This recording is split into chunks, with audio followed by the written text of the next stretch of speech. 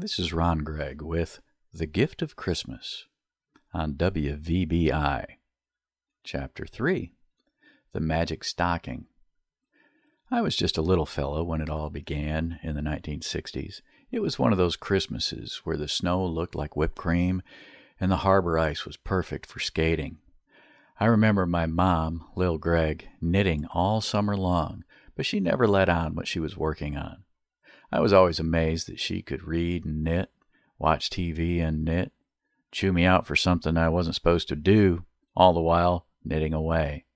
It was as if her hands were on a mission of their own, independent of anything else she was doing. Her knitting would only stop when the phone rang, or she needed to change yarn or style of stitching. Hearing those knitting needles tapping together became a part of the background noise in our house over the years. As a youngster, I never really paid much attention to what she was working on. I didn't really notice colors or shapes of the products, just the clickety-click of the needles. One Christmas Eve, I was presented with a stocking that Mom had knitted. It was beautiful, but I was secretly worried because it seemed so small. It was a normal Christmas stocking, but I had hoped for something more along the size of chest waders. It was a beautiful stocking, though, and right along the top of it, my name was knitted into it. It wasn't until the next morning that I discovered the stocking was magic. We didn't have a fireplace back then, so the stockings were hung on the wall near the Christmas tree. When I got up early the next morning and went into the living room, my stocking was gone, and there was a bare nail on the wall where it had hung the night before, but no stocking. I casually looked around the room. The tree was laden with colorful packages, many more than I remember being there before I went to bed. On the chair where I usually sat was a large red object. It had to be nearly 3 feet long and as big around as a football.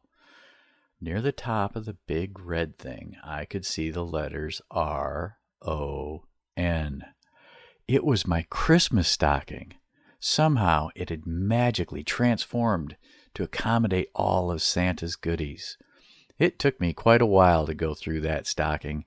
In fact, I was not even done exploring the interior when it was time to go pick up Grandma Sybil. When Christmas had come and gone and it was time to put away the decorations, I noticed that my stocking had returned to its original size and shape.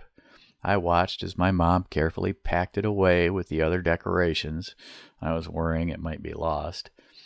During the next year, Mom knit it away. I think she was so impressed with the capacity of the stocking she made for me, because by the next Christmas there was one for Grandma Sybil and one each for Mom and Dad. Over the years that passed since then, Mom created stockings for many more kids. Her grandchildren and great-grandchildren, the kids of family, friends, and relatives. I have no idea how many of these stockings will be hung next Christmas Eve. But I do know one thing for certain. After more than 50 years, my Christmas stocking has not lost its magic. It doesn't matter what kind of yarn or pattern Mom used to make those stockings. They're all magic. What makes them magic is the love knitted into them. The Gift of Christmas was written by me, Ron Gregg, for my parents, Phil and Lil Gregg, in 2003, and is presented here on WVBI with the wish that your Christmas this year is a Christmas to remember.